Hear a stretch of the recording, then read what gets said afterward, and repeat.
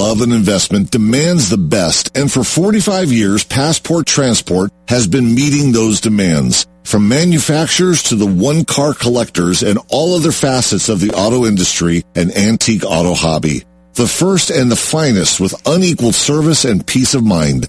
Passport Transport, your auto transportation company. Contact PassportTransport.com with your need today. Passport Transport. You're listening to America's Web Radio on the AmericasBroadcastNetwork.com. Thank you for listening. Good morning and welcome to the Business Hour. My name is Ron Camacho and I'm going to be your host today. And I'm really delighted to have as our business of the day the business of comedy, the often funny business of comedy, but also there's a serious aspect to comedy, and to offer some insight into bringing comedy to the stage as a producer and also cultivating comedy as a comic. To share that with us is Robert Joseph of RLJ Productions, who is that producer and that comedian. And so I want to thank you for coming to the program today. Thank you. I'm excited to be here. Well, let's start out by going back to when you might have become interested. Well, I want to go way back first. I was going to ask you about when you thought about comedy as a business venture, but I want to go back further first to even if you might have been a funny kid, even if you might have took note of funny people around you, what was the first thing that made you conscious of, oh, that's comedy, that's someone who's being funny deliberately, as opposed to it just being part of the landscape that you took for granted. Yeah. There's a tree and there's some grass. Some people look at it and it doesn't register. Others go on to become arborists. In your case, when was it that you took note of the comedy in your environment? That's an interesting question. And, I actually really never thought about it. But what I did think about when I was a little kid is I, would watch some comics and I would enjoy comedy, but it wasn't one of my focuses. When I finished graduate school and took my first job, I saw that there was a comedy workshop for comedians. And I was like, oh, that'd be interesting to do. And I was in Denver, Colorado. I was actually outside of Boulder, and took this comedy class and just loved it. Now, that was 20 years ago, and so that was my first, oh, this might be interesting. Well, you also, and I could have included this in the introduction, and we'll get into it a little bit more later on. You have a PhD and a couple of master's degrees, so you were immersed in a whole other career direction, and comedy wasn't on the horizon until you took that course. Right. And then you cultivated that into more than a hobby, but less than a full-time career. So when was it, from the time that you took that comedy course, that you got onto the stage? And then we'll talk about when it is that you became a producer of comedy. But how long did it take? Did part of that that course, that seminar, that program on being a comic? Yeah. Did that have you getting up on stage right away? No, it didn't. As a matter of fact, so I'm a true geek. I have a bachelor's and master's degree from MIT in electrical engineering, and then a master's and a PhD in computer science from Carnegie Mellon. So I am truly a geek. But when I took my first job, I was like, oh, there are these workshops that you could do. So I'm a perpetual learner. So I took this comedy workshop, really enjoyed it, but it just stayed dormant for about 20 years. So the comedy workshop I took was in 93, to just give you a perspective on it. And so then where it really started to embrace comedy as something more than just an interest of viewing is about 18 months ago. I was with Sandra, who we'll talk about a little bit. We were at an improv show. And Sandra and I had been talking about, hey, maybe we could take a comedy class or do something to improve our public speaking. And we got this announcement in the improv class, like, hey, there's going to be a comedy class for stand-up comedy 3 days from now. So I looked at Sandra and I said, we've been talking about this. Let's just go ahead and do it. And she's like, okay. And so 3 days from then, it was in, I think, October of last year, we signed up for the class. And we really liked it. The class was taught by this guy named Joel Byers. He's a local comedian around here, but he's done international comic sets and stuff like that. And we just had a great time in the class. And so about halfway through the class, just really started to think about, hey, this could be something that could be more than just taking a class. And how many years was that after that initial class that you took on comedy? 24 years afterwards. Wow, that's a long germination period. You mentioned MIT and Carnegie Mellon. Going to either of those schools and doing something which is skewed toward the science end of the spectrum would have most people characterized as a geek. But computer science at those schools definitely has you skewed toward geekdom, we'll call it. Yeah. And so being a really serious student of computer science, was there any comedy consciousness in that 4-year period? I mean, did it manifest itself only in taking in the occasional comic program on TV and maybe a live performance now and then? Did it even manifest itself that way? Yeah. I love fun. I love entertainment. I love to actually go out and see new things. So I would go to an occasional comedy show, or I'd go to an improv show, or I would even watch it on TV. And it was fun.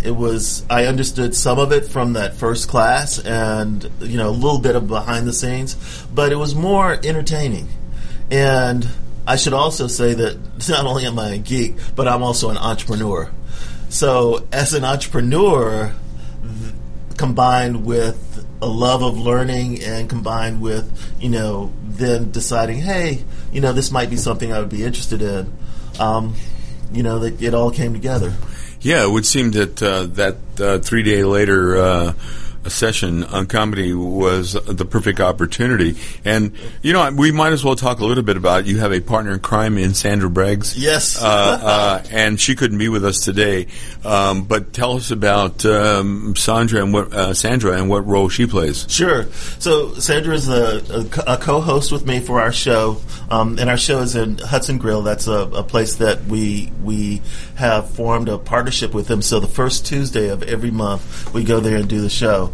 And so Sandra and I collaborate together with creating the show, bringing the comedians in. It's not just us. We have other comedians that we bring in to do the show, which is really great. And we have set up this venue that is, I think, different than other shows, because it's in a very good place. The food is delicious. You can come, you can eat, you can drink. And we try and mix it up a little bit, because it's about entertainment. The comedy is there. It's strong. People are laughing. People are enjoying themselves. But we also have fun. We do drawings. We do other things.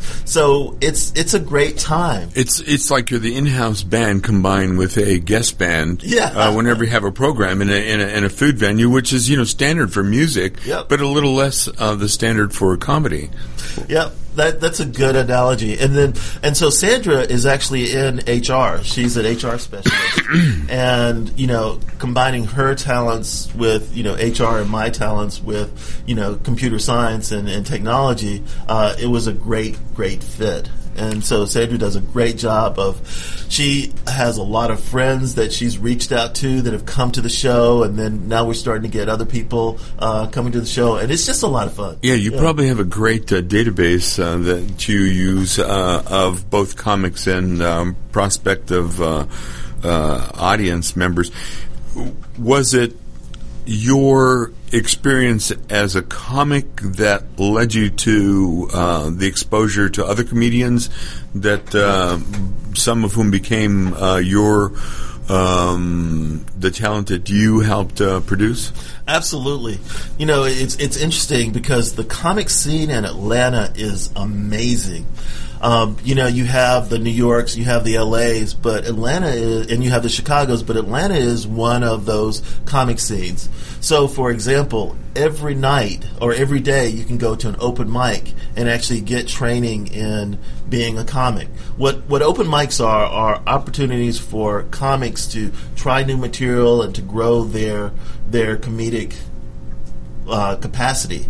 And so open mics are very important to support a comedy environment. And so here in Atlanta, you have a number of open mic locations where a comic, either a new comic or an older comic, can go, get 5 minutes in front of people, try out new material, see what makes them laugh, see what makes them cry, see what makes them do whatever emotion they're trying to create. And then also there's a lot of comic shows around. So it is a great environment for that, and that is one of the things that allows us to get to see other comics, get to see their material before they come on our show. Because, by the way, we do a clean show. I mean, everybody has their own kind of take on what they want to represent and how they want to do comedy. And so Sandra and my take is that we want to do clean comedy. We want comedy that, my mom can come to and not go, oh, my God. Right. It's a family. There's some familyness to the grill, the Hudson Grill. And so, you want to make it acceptable to that kind of a broad age range audience. Do you have a name for that? Is it the Hudson Comedy Grill show, or does it have a name? So we call the show "Get Your Laugh On," and it's a name that we're putting out there, and we are looking to really entice people to come, and it's about having fun, getting your laugh on. The show that we're doing now is July the 3rd, so there's no work afterwards, so you can come, have a few drinks, and that type of thing. And it's all about just getting engaged and having a good time. So that's why we call it Get Your Laugh On. The comedy scene in Atlanta that you mentioned with open mics, do you have open mic nights? We don't do open mic nights, and part of the reason is when you're looking at the business of comedy, and this is one of the things that we looked and talked about, we don't want to dilute our show with open mics. So what we want to do is we want to have our show be the thing that people come to at Hudson Grill. And then there are enough open mics around all over the place. Like Relapse does an open mic, Urban Grind does an open mic, and there are just a number of other open mics. And if anybody's interested in where open mics are, they can always send me an email, and I can give them the list. Well, keeping it a very almost professional set is probably something that ensures that there's going to be some laughs. We're going to be taking a break, but we're here with Robert Joseph of RLJ Productions. We've been talking about comedy, being a comic, producing comedy, and we'll be back with Robert right after this break. Perhaps you are struggling to cope with the disease of addiction. If not, you probably know a family member or friend that needs help in battling the cravings and the personal and professional damage done by the effects of drugs or alcohol. Get a pen and paper and be ready to write down the following. These are the issues that the trained staff at the Atlanta Healing Center address and treat every day. Their doctors and counselors with over 40 years of practice in the field of addiction can treat the suffering individual in a thoughtful, compassionate, and experienced manner and guide him or her along the path to recovery. So call 770-696-9862 and speak to a knowledgeable staff member about how you or your loved one can be helped to enjoy a better and healthier life. More information is also available on the website at www.atlantahealingcenter.com. Whether cruising the strip in a 57 Chevy or taking the family on a vacation in a 71 Oldsmobile Vista Cruiser, you need to tune in to Classic Cars with Steve Ronaldo and Jim Weber every Saturday from 8 to 9 a.m. on americaswebradio.com. You're listening to America's Web Radio on the americasbroadcastnetwork.com. Thank you for listening. Welcome back to the Business Hour. We're here with Robert Joseph, comedian, producer of comedy, along with his partner Sandra Braggs, and also author of the book entitled, Robert, help me out here, Finding Your Funny. That's right. I have a copy right here, and we'll get into the book in a little bit because I can tell you at a glance the book has very specific tips for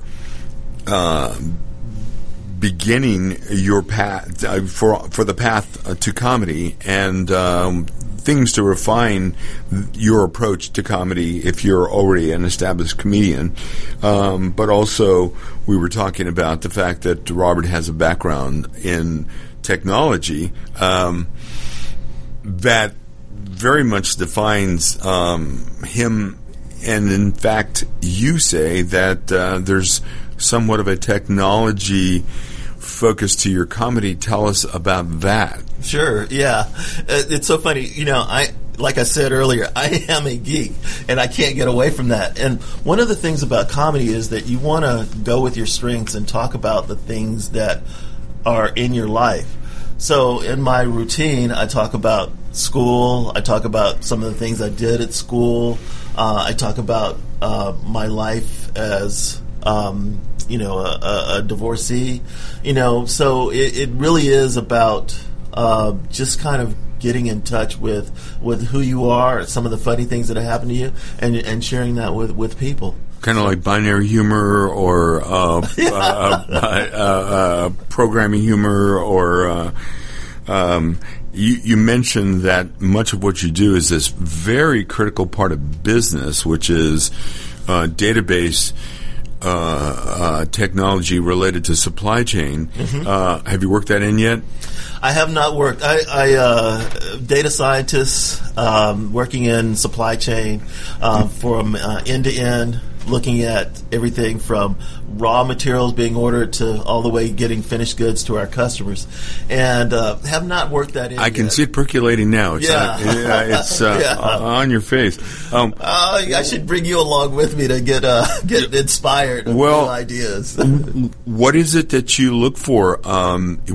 What do you and Sandra look for in comedians? And where do you find them, and how do you engage them? So, that's a good question, because the open mics are a great place to look for comedians, and we look for comedians that are funny, comedians that have a different perspective on life, and that's what makes comedians funny, is when you look at something that you see every day in and every day out, and then they add that little twist to it, like, oh, I never thought about it that way.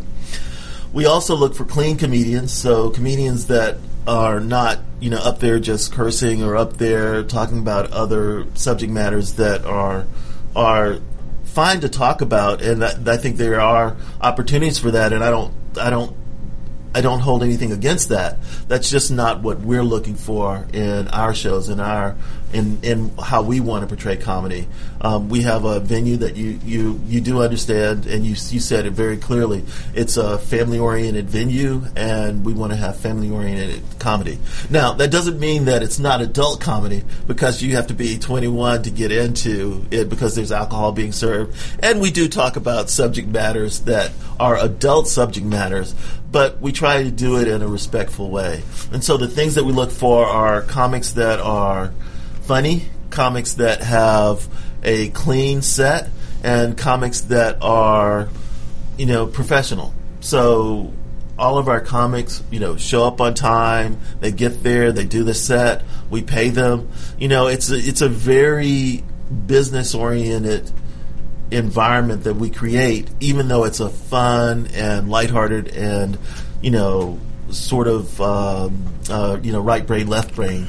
Well, do you have a mix? Are there an occasional veteran comedian worked into a schedule of what might be characterized as fresh talent? And I would imagine just focusing on fresh talent alone, for people who like taking in a comedy show, we too are looking for fresh perspectives on comedy. So that alone. But do you include an occasional veteran comedian? We do. We have comedians that have been on Last Comic Standing. Hank Benson is a comedian that comes and does stuff. Louis Ramey is another comedian. Eric Hunter. Some of these comedians have been writing for different shows. Some of the comedians have been international. Joel Byers did a show in China.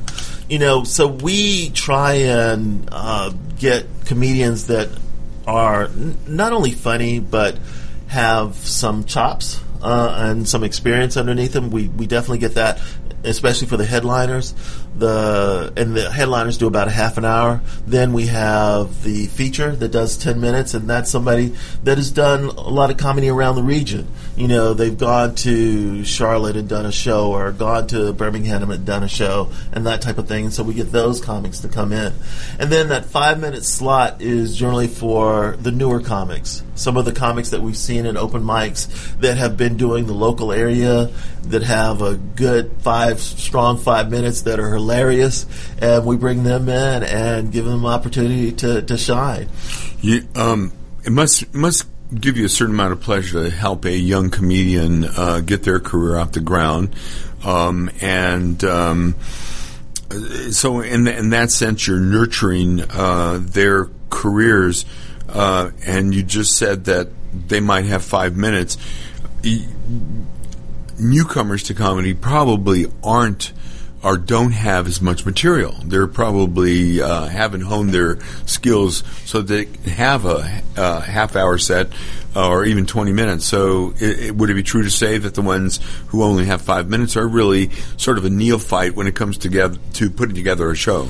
Well, to develop 5 minutes takes a lot of work. You've got to do a lot of open mics. You've got to do a lot of training. You've got to do a lot of hard work behind the scenes in order to get that 5 minutes. And the really nice or interesting thing about comics is that a really good comic makes it look easy, makes it look like it's off the cuff. But you don't really understand how much work goes into that. So you see people that'll do an hour special on Netflix. Well, those people, there's a reason why you don't see a Netflix special like the next week. Those people have spent years building up that routine just to do that hour. So that 5 minutes, although it's for the newer comics that have 5 minutes of material that they've developed, but these aren't comics that are just off the street. These are comics that have been doing it for a while, that have developed their talent, and that can actually go and move an audience to laughter and move an audience to really enjoying themselves. So when you were a child,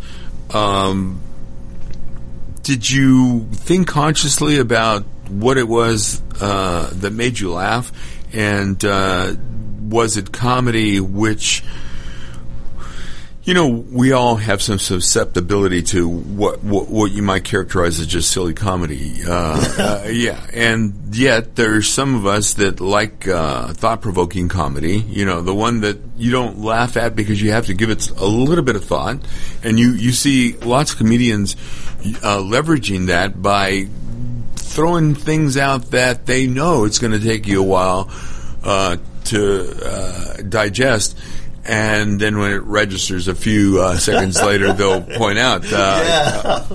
So as a child, did you think in terms of, that guy or woman made me think about that? That's an interesting question. And as a child, I don't think I was that deep in thinking about comedy. But I do remember as a child, I used to love Abbott and Costello. That's probably dating me some.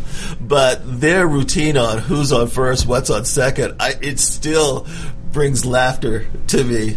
And yeah. I evoke that that routine every now and then in life when you get into that situation where it's appropriate because someone is misunderstanding a reference and you're thinking immediately who's on first, what's on second, and enough that when I would bring it up, if whoever I was talking to wasn't familiar, and most people are with that routine, I just pulled it off of the internet, the whole routine, and it's really long. It is, and you could take portions of it that would be funny. It's better if you have the setup in the beginning, who's on first. And yet I have used that, and I have passed it on to friends and acquaintances because it's a brilliant routine. I wonder what went into the writing of that. They must have had a lot of fun with it. Oh, they must have had a lot of fun with that, and you know, and they do it so seamlessly. I mean, it's amazing to watch. And although it's long, you get mesmerized by it, and all of a sudden and you're like, hey, 10, 15 minutes have gone by, and it went by, just like that. So, yeah. And they, when you mentioned seamlessly, it's that part of a comedy routine. And some comedians are better actors than others. Those two were great actors, yes. And so you as a comedian must cross over. Is there a process that you go through? Do you psych yourself up when you're about to get on stage? And you're not telling yourself the show must go on, but you know the show must go on. Yeah. Do you make a transition into from Dr. Robert Joseph, computer science geek, to comedian Robert Joseph? Oh, yeah. There is definitely a switch. When you're a comedian, you are in the moment, you're in the now, you're watching the audience, you're playing with the audience, you're listening to what they're saying, you're engaging them. It is totally immersion. So there is definitely a switch from more the cerebral, like, okay, how do I solve this problem, or how do I program this, to, okay, guys, let's have some fun. Well, also, I think the mark of many good comedians, not all, because some of them don't play to the audience and have that spontaneity, but some can play off that audience, sort of riding on that energy and almost being creative on stage. And we'll talk a little bit about that. We're going to take another break. We're here with Robert Joseph, comedian, producer of comedy, technology guru might be appropriate because he does have a PhD from MIT and Carnegie Mellon. A Carnegie Mellon, but with an undergraduate at MIT. Yep. Either direction would qualify you as a geek, and I think a lot of listeners find it fascinating how you get from an area like that to comedy. We'll be back to talk more with Robert Joseph about all of that right after this break. Affordable health insurance was the promise of Obamacare, but for many, the government mandate caused more problems than it solved. This is Dr. Elena George from Medicine on Call, and I want to tell you about a truly affordable alternative allowed under Obamacare, Liberty HealthShare. Liberty HealthShare bypasses doctor and hospital panels, giving you the freedom to choose, And with a maximum of $500 out-of-pocket per person and 100% coverage up to $1 million per year per occurrence, you can rest assured knowing you and your family are protected. Coverage starts as low as $107 per month and also includes dental, vision, pharmacy, and holistic care. Liberty HealthShare puts you back in charge of your health. Visit them online at libertyoncall.org. Again, for a true affordable alternative to Obamacare, visit libertyoncall.org or call toll-free 1-800-714-6993 today. The Docs for Patient Care Foundation is your way to join the fight and become a member of an organization created by doctors for patients dedicated to fighting for your healthcare freedom and preserving the doctor-patient relationship. Get a pen and paper. Write down www.docsforpatientcarefoundation.org. That's www.docsforpatientcarefoundation.org. Go to our site and please make a generous tax-deductible donation and join the fight today. Thank you. Do you have problems with sinus pain and pressure? Do other people smell things that you don't? Have you lost the joy in eating because food just doesn't taste like it used to? Is your nose always stuffy no matter what you do? Maybe you have sinus or nasal polyps. These are generally benign growths that occur from chronic sinus infection or allergies that are either undertreated or have not been treated at all. At Peachtree ENT Center, we specialize in minimally invasive balloon dilation sinus surgery and correction of a deviated nasal septum and turbinate reduction surgery that can be done in the office. We use state-of-the-art equipment so that you can see the problem. You will be a partner in your care, and together we will decide the course of treatment. We believe in old-fashioned medicine, where we take the time to fix the problem, not just medicate the symptoms. You can rest assured that all options will be offered before surgery is recommended, because Peachtree ENT Center is where patient care counts. You're listening to America's Web Radio on the AmericasBroadcastNetwork.com. Thank you for listening. Welcome back to the Business Hour. I'm Ron Camacho, your host, and we're here with Robert Joseph, comedian, producer of comedy, along with his partner, Sandra Braggs. In that sense, he's an entrepreneur, an impresario of comedy, and with a background in technology, database technology. And we've talked about bringing in some of your background into your routine and making the transition from computer geek, grown-up professional computer geek, to comedian.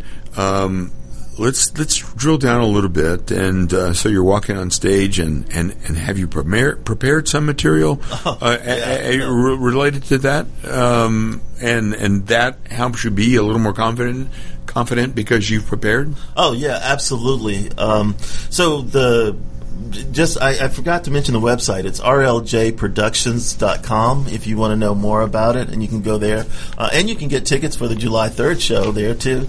But in terms of comedy, everybody out there is prepared. You know, when you see a comic on the stage and they look like they're doing off the cuff, they have honed that skill.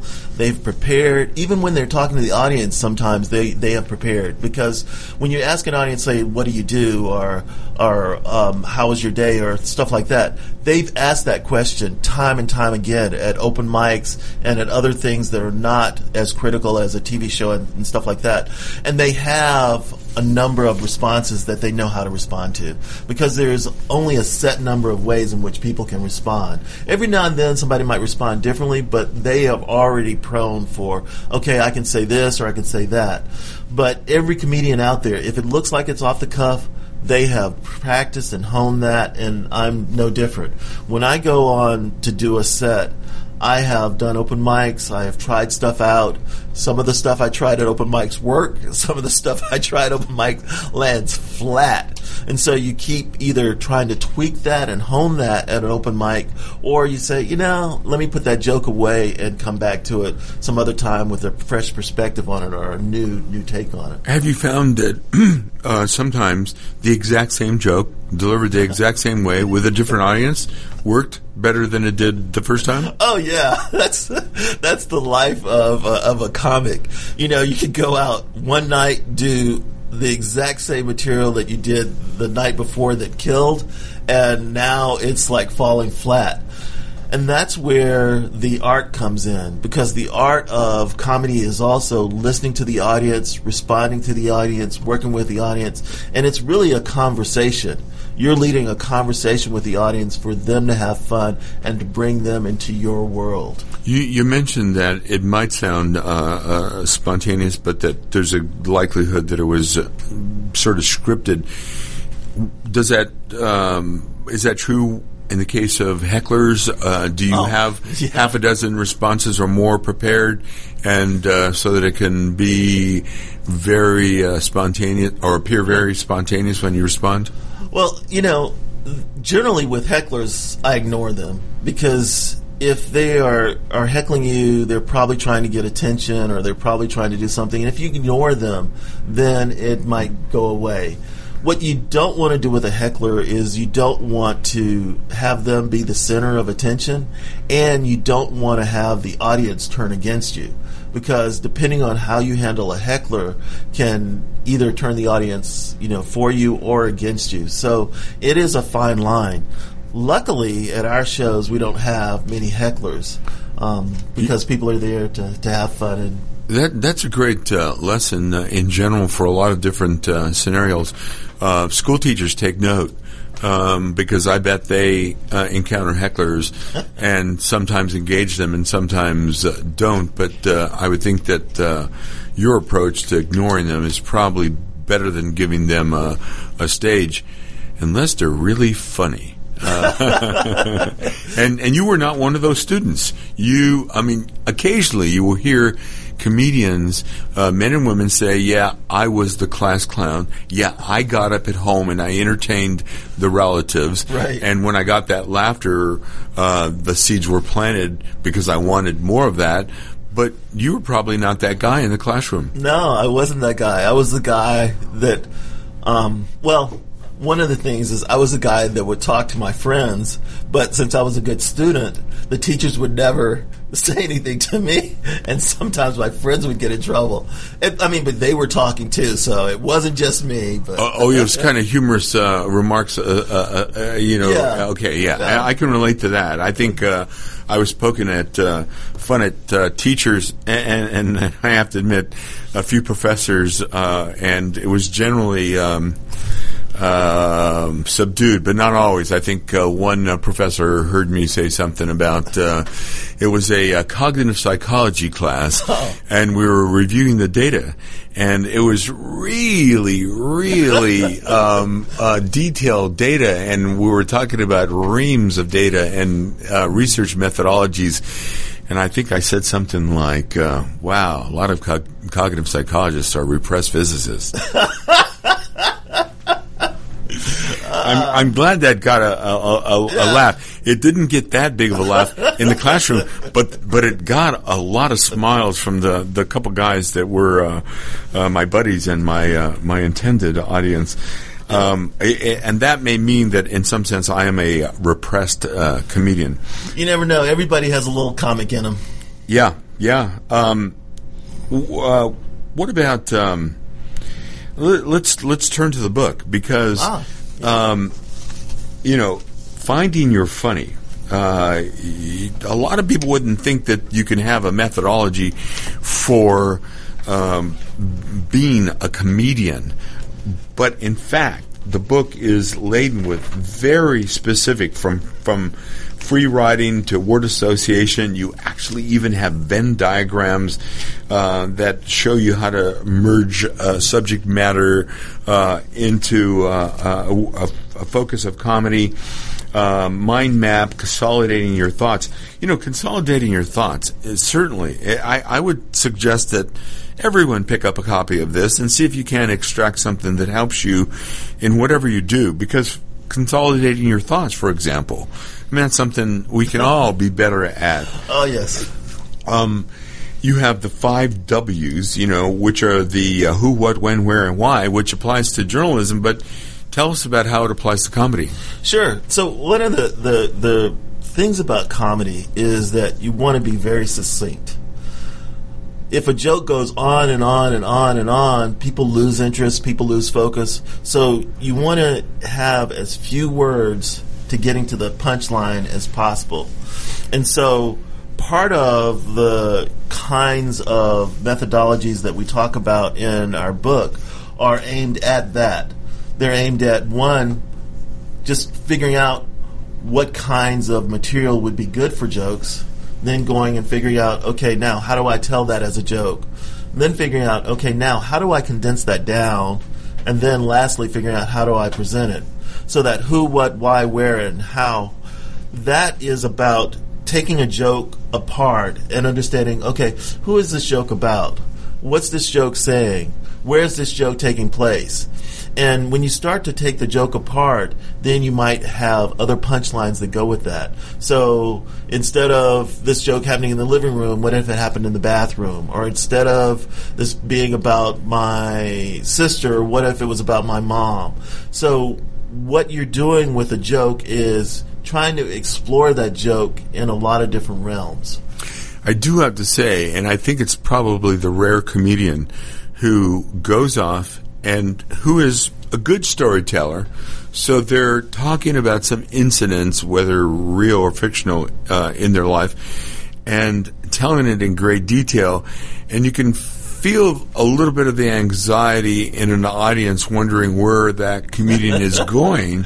Oh, yeah. But there is a payoff when they get to the punchline for that really protracted story that they just told. Yeah, and it's well crafted. Yes. Those stories, although they might seem like they're off the cuff, they are very well crafted. They're crafted to build that tension up, to build that mystery up, and then bam, hit them with the punchline. It's kind of like you're not really laughing out loud. You're just going, well, that's kind of weird. Well, that's kind of weird, and well, that's kind of weird. And then finally you get to the punchline, and then aggregate, the whole thing is weird and funny. And it makes sense. It's like, this isn't making sense. Oh, now I understand. That's great. Now, you have a chapter on refining your funny, and that would play to some of the other aspects like who, what, when, where, why, and condensing your thoughts. But tell us a little bit about refining your funny. Absolutely. So there are multiple ways of telling a joke. And part of the work at an open mic is to find that sweet spot where you tell the joke in a way that has the audience surprised by it and has the audience engaged in it and really, laughing about it. And so that refinement of a joke is where a lot of the work takes place. So sometimes just by changing one word in a joke can make the difference whether it's a small laugh or a big laugh. Sometimes just changing and adding a gesture to the joke can make that difference too. So when we talk about refining your funny, we're talking about, okay, you've got a joke and it's working, it's getting some laughs, but how do you punch that joke up? How do you make that joke that much better? How do you tell it in a way that captures people's attention even faster and more effectively? It's encouraging a comedian, a comic, to break down their routine and look at it and dissect it. In fact, one of the things you suggest is to record either audio or video a routine, and would that be for purposes primarily of critiquing one's own performance? Absolutely. Every show that I've done, I've recorded, and I go back and listen to it, and I listen to where the laughs are, what jokes work, what jokes don't work, how much of a laugh it is. So when you start to do that and you start to look at several open mics that you've done where you've told the same joke with different audience and you can see where that laugh is, then, back to your question a little while ago, you start to develop some confidence in that joke, saying, okay, I know that joke will hit. I know where to put the emphasis. I know how to get the audience engaged in it. So, yeah. We're going to pick up on that right after this break, because I'm going to ask you a little bit about that sort of rhythm and timing of joke telling. We're here with Robert Joseph. We've been talking about comedy. We've been talking about producing comedy. And we'll talk more about it with him right after this break. your auto love and investment demands the best, and for 45 years, Passport Transport has been meeting those demands. From manufacturers to the one-car collectors and all other facets of the auto industry and antique auto hobby. The first and the finest with unequaled service and peace of mind. Passport Transport, your auto transportation company. Contact PassportTransport.com with your need today. Passport Transport. This is Lawyer Liz. Join me each week as we discuss drones, the Internet of Things, and all the technology in between. It's Buzz Off with Lawyer Liz, Wednesdays at 2. It's that time of year again.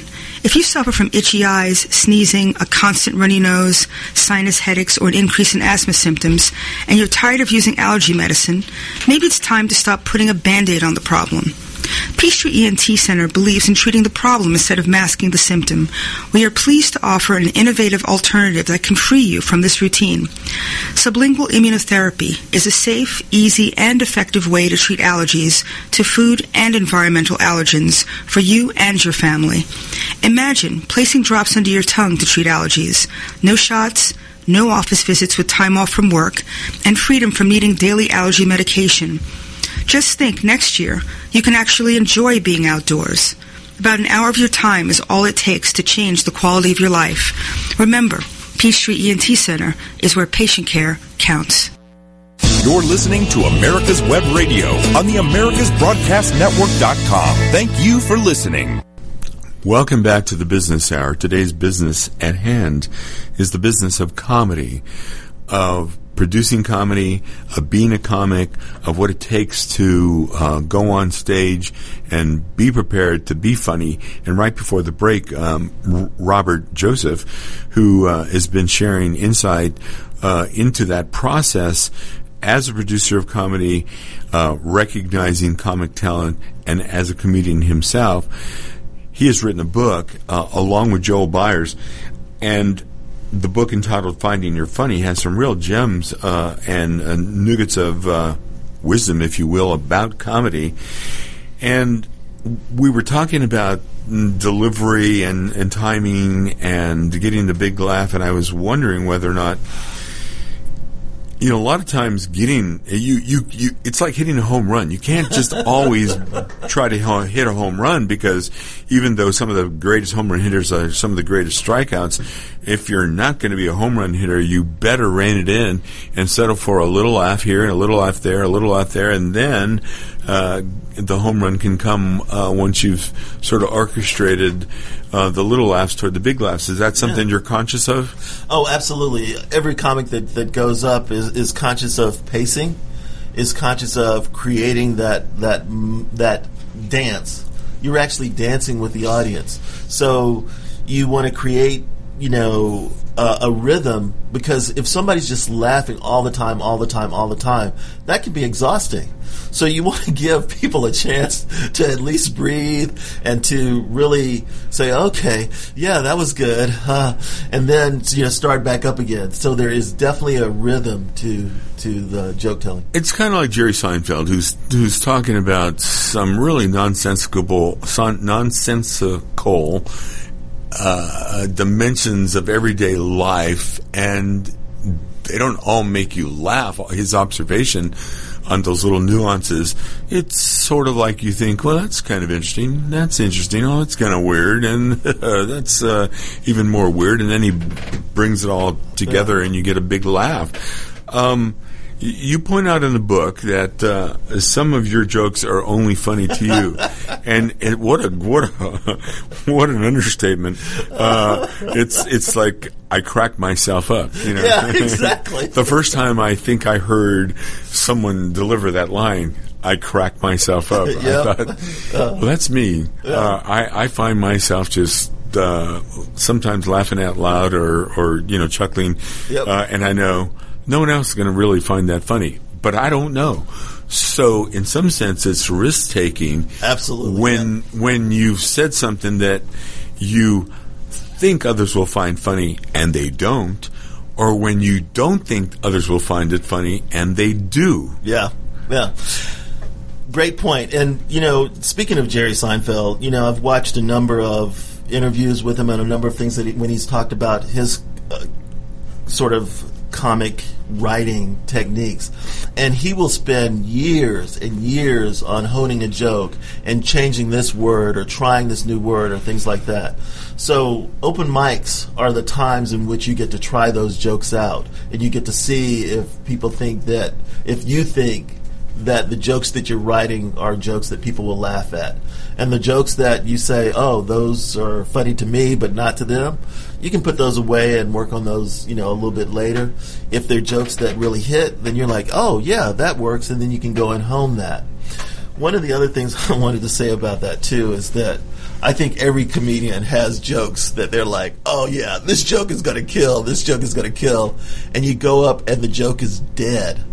Well, part of being a comedian, too, is not just telling a joke, but selling the joke. And so one of the hardest things in being a comedian is staying in that moment, staying in that funniness, even if the audience doesn't think that you're funny.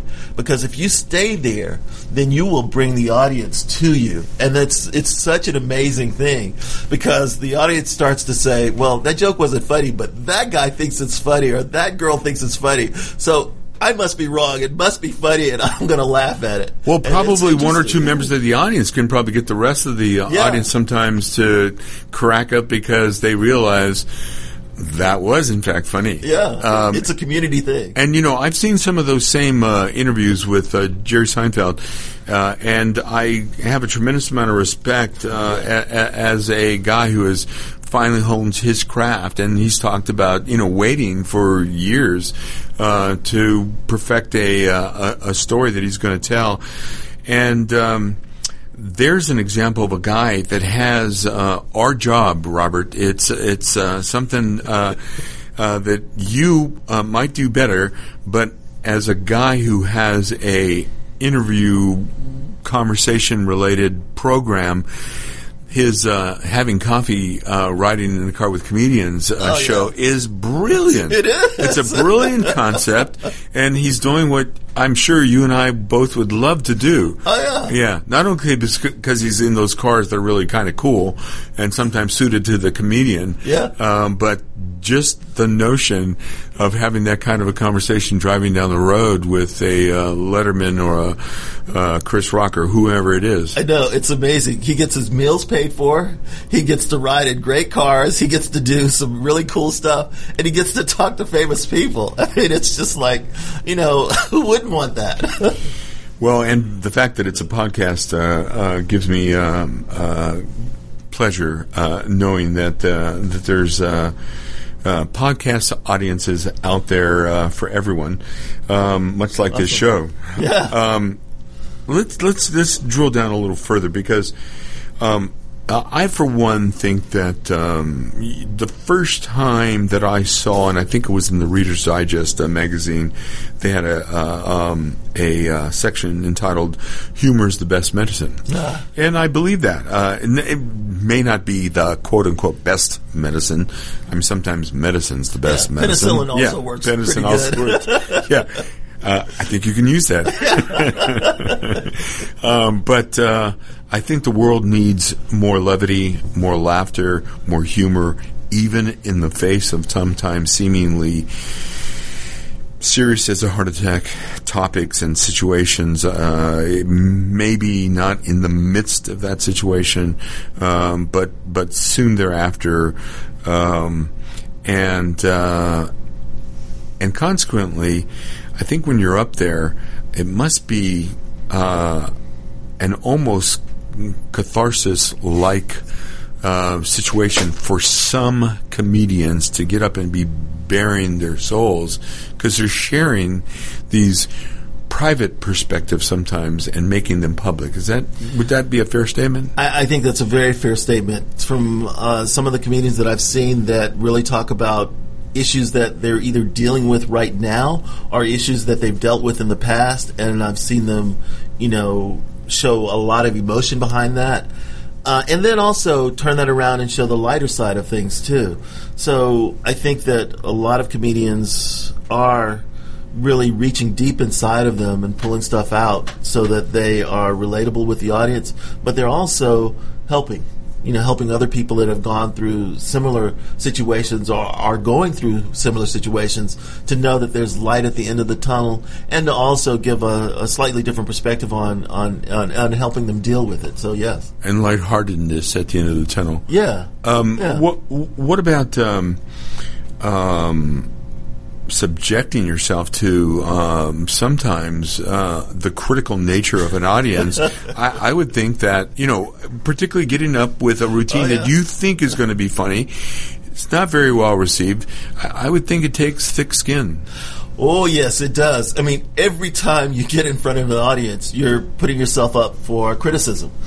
People just can't help it. You're listening to America's Web Radio on the AmericasBroadcastNetwork.com. Thank you for listening. One of the things I wanted to say, too, before the show ends is that I actually have a gift for your audience. Okay. Yeah. So the next show is the July 3rd show. This is Dr. George. There's Join no me work Wednesday. afterwards, so, on July 4th, so you can come out, have a drink, have some food, have some fun. And for the people that are listening to the radio show, if you go to rljproductions.com and buy your tickets ahead of time, you'll get a 10% discount by putting in the coupon radio. So you put in the coupon radio, you get 10% off the ticket. The tickets are more expensive at the door, so just go online, get your tickets at a discount, and come out and have some fun. There's a related technology to comedy right there, utilizing the online ticket buying and putting in a code. I know that sometimes when I'm trying to be creative, either in a writing format or in some other form, it can come in a dream. It can come while I'm awake in the middle of the night. It could come while I'm driving down the road. It could come while I'm listening to music. It could come right while I'm sitting here talking to someone. It can come while I'm jogging, swimming, in the shower. There's oftentimes no rhyme or reason. I can sit down and when I'm in the process of writing, occasionally be creative, but not always. What about you? Same thing. So penicillin, that's going to make it into the I'll say Ron says. No, we said, I just set you up with humor being the best medicine, and you said sometimes penicillin works too. Well, we've come to the end of the show. I want to thank you, Robert, for being my guest today. It's been enlightening, and it's been funny. And you too can enjoy the show at the Hudson Grill in Sandy Springs this Tuesday, July 3rd, with Eric Hunter as the headliner, Andrew Stein as the feature act, and opening the show, you'll get a chance to get your laugh on with today's guest, Robert Joseph. You've been listening to the Business Hour. We're here on Fridays from 10 to 11 a.m. Have a great weekend. Have a great 4th of July. We'll see you on the radio and the internet next Friday. You're listening to America's Web Radio on the AmericasBroadcastNetwork.com. Thank you for listening. Cook Immigration Partners is your passport through the immigration maze. Whether it's help with E-Verify in your business, or help in how to document a new employee under the new I-9 rules, or if you marry a foreign national, Cook Immigration Partners is your best choice for a legal advocate. Call us today at 866-286-6200. That's 866-286-6200, or visit us on the web at www.immigration.net. The disease of addiction is a life-altering challenge, not just for the person suffering its effects, but also for the family and friends who support and love the one caught in its grasp. What should be the course of treatment? Who is the best person to render treatment? And what is the best place to go for the care that is needed? We know that you want answers to these and many more questions.